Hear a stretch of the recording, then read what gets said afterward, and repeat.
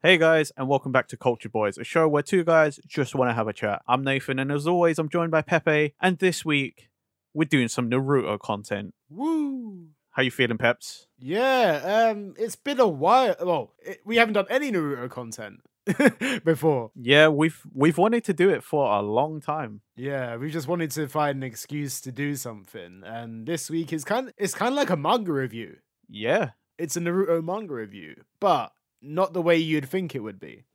yes, we're doing one of the spin-offs. Yeah, it's not Naruto, it's not Boruto, It's Naruto Konoha Story: The Steam Ninja Scrolls. yeah. This is like, to be fair, when we came up with the idea of this episode, I was like, okay, this is interesting because this is a character I kind of have no knowledge about either.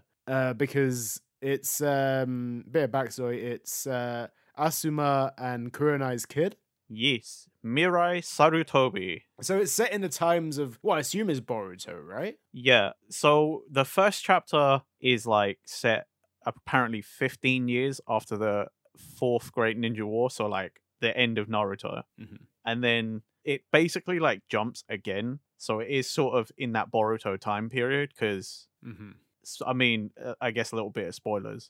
Kakashi has retired and Naruto is the new Hokage. Mm-hmm. So it's somewhere in Boruto. Like this was created to be that sort of bridging point, apparently, between the end of Naruto and Boruto, just to give a bit more like context of how the world has evolved. Mm-hmm. But what I didn't know was that this was originally a light novel. Oh, really? Okay. Yeah, so apparently this was a light novel first, and it was only supposed to be the only light novel. Like this was it, supposed to be it. Really? Okay. Interesting. And then it actually did fairly well. So then they sort of like greenlit more Yeah. side stories as light novels. Ah. Okay. Yeah. And then because this was popular, it also got an anime adaptation and the manga adaptation that we're reading or read. Yeah. Interesting. Wait. So this is an anime? Yeah, this got adapted for Boruto. So somewhere in the Boruto lineup.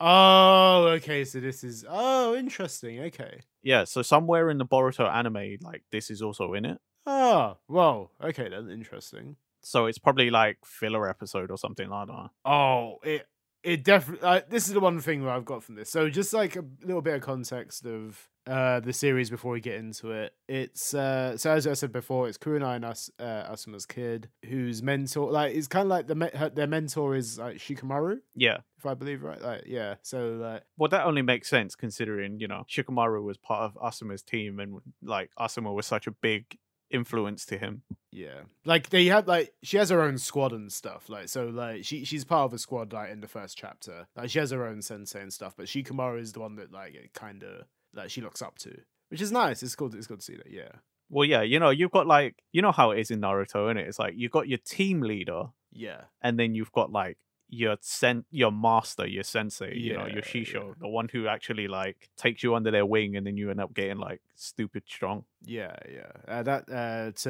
Midai, that's Shikamaru, and it's nice to see their bond. It's quite cool to see that in the first chapter, and then basically within that, you just see her on a mission. She's rescuing cats or a cat, and then she runs into an assassin. Yes. She tries to take him on, doesn't do well. However, she's saved by Shikamaru and later Kakashi as well. Or Kakashi's the one that basically captures this assassin. Yes, the sixth Hokage. Yeah, so that's like basically a rundown of the first chapter, and from there, the whole concept of the manga is Mirai on a mission to like what's the word? It's kind of like So she's supposed to protect Kakashi and Guy yeah, that's it. Yeah. as they're going on this mission, quote unquote, to the land of steam, Mm-hmm. but it's really a vacation for Kakashi and Guy. Yeah. And it's also everybody who is around Mirai is very aware that she feels the pressure of her lineage Yes. because she's the granddaughter of the third Hokage. She's the daughter of Asuma, one of the most respected Jonin in Konoha at the time. Mm-hmm. She's also the daughter of Kurenai, which, funny enough, they don't mention as much when it comes to No. she feels pressure, because like Kurenai was like quite, She's a respected shinobi as well, yeah. yeah, she's a respected jonin that's also like quite good at genjutsu, known for genjutsu. So like I feel like it's strange they don't mention that as much as well.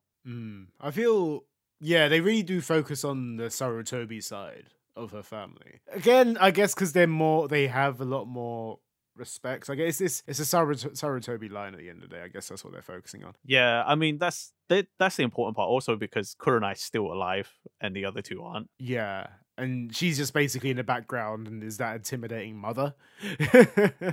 Yeah, But it's nice. I don't know. It would have been nice to see a bit more of Kurenai, but at the end of the day, it is Mirai's story. So I mean at that point, like in the story, like, you know, Mirai's probably like 20. yeah. So like Kurenai is like way past. She's probably retired from being a ninja, you know. She's not a shinobi anymore. Oh yeah. She's just like a civilian now who also happens to know ninjutsu. But it's I quite enjoyed it, to be fair. It was quite an easy read, I'd say so. and it felt kind of relatable as well. I guess a little bit past that point in my personal life where I'm like, oh, I feel the pressure of everything and everyone that came before me, but like it's still sort of relatable because at some point everybody does feel that pressure, you know, like I have to perform and there's expectations of me and what I expect of myself. With this, I feel like as a whole, as this series or this like the short series anyway, I feel like if you look at Naruto as a whole, and if you were to watch this feels like a filler. However, I'm not against this because this is a side story at the end of the day, and it takes things a lot more slower. It's not like, oh, there's combat every week. Yeah. It's not like there's like do or die thing. It's just a very chill story, lighthearted. Like I love like seeing Kakashi and Guy a bit more as well, like just being chill as well. This is one thing, just seeing their characters just having a good time. And I'm not against that at all. I think if you want to get just a bit more out of Naruto, but not have it like have like something like get a disaster every week, I think this is what you want. This is like a nice manga. Yeah. A nice side story that isn't too in your face. I think it's just a nice little tale about ninjas going across. It perfectly like serves its purpose in that sense. Yeah. Because like we said before, like it was greenlit to be sort of like exposition, you know, like to fill in the gap between Naruto and Boruto. And it's a light novel, so like, you know, it's not like super serious. It's just so you get sort of an understanding of how the world has progressed from one point to another. Yeah. And I do actually feel like it does that job pretty well. Like you get to see sort of like the healing process after the Fourth Great Ninja War. You know, everybody's like rebuilding stuff. People are still doing things, but like civilians have sort of moved on. But shinobi still have a purpose, which is what they establish. Like shinobi are definitely still needed.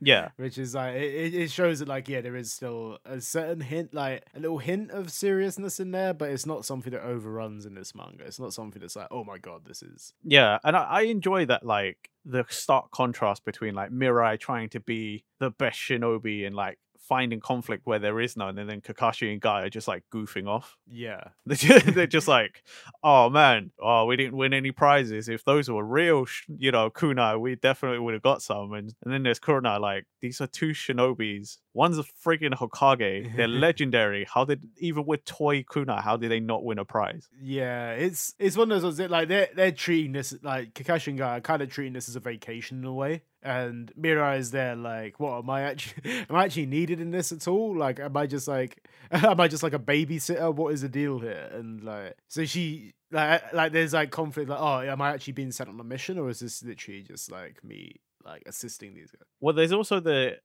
we did mention like the extra context of Naruto called like I'm assuming it's his first 5 Kage summit. Yeah. And Mirai's normally his bodyguard or one of his bodyguards, but he sent her off on this mission, and now she's like on top of feeling inadequate because the 7th Hokage just sent her away to babysit. Yeah. They also keep saying like there's an important reason why he sent you.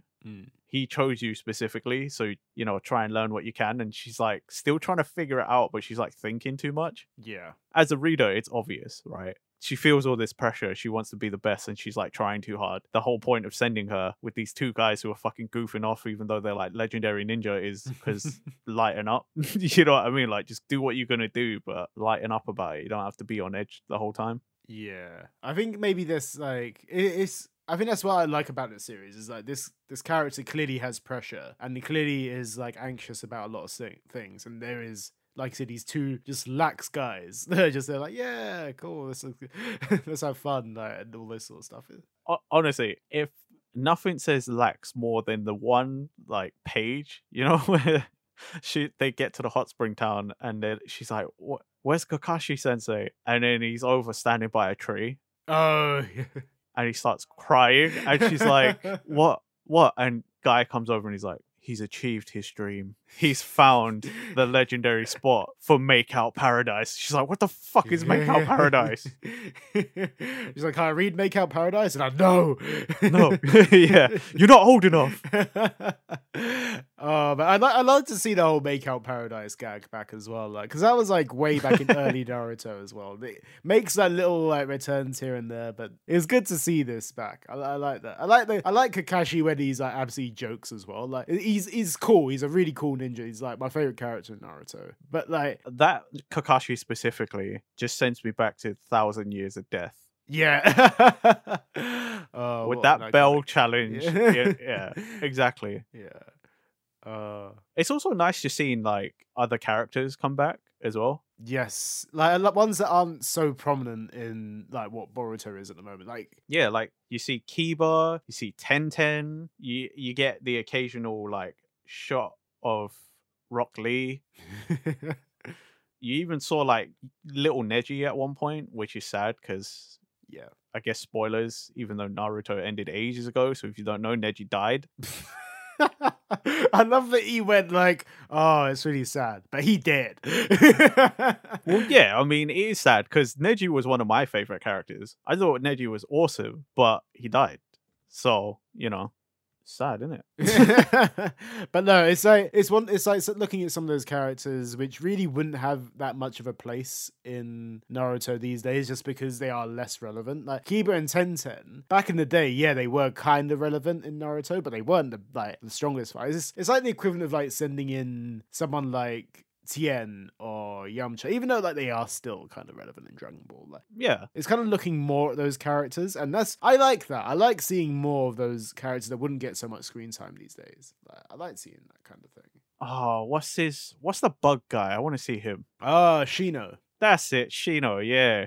Shino was so sick back in the day of early Naruto. They just they sidelined him so badly in Boruto. He's like the equivalent of Ikura. Yeah. Yeah. Iruka Sensei. I mean, because he takes over at the academy. He like becomes a teacher. At the Genin, yeah. So he's kind of like, he's not even teaching. It's like not even the Genin, right? Is it like pre-Genin? Yeah. Yeah, it's the kids who are gonna take the test to become Genin, to become Shinobi. He teaches at the academy.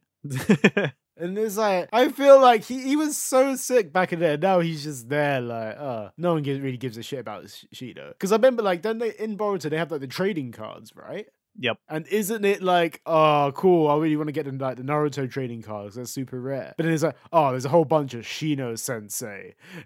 I don't want them. And it's just like, bro, they did him so dirty. The man is a common ninja.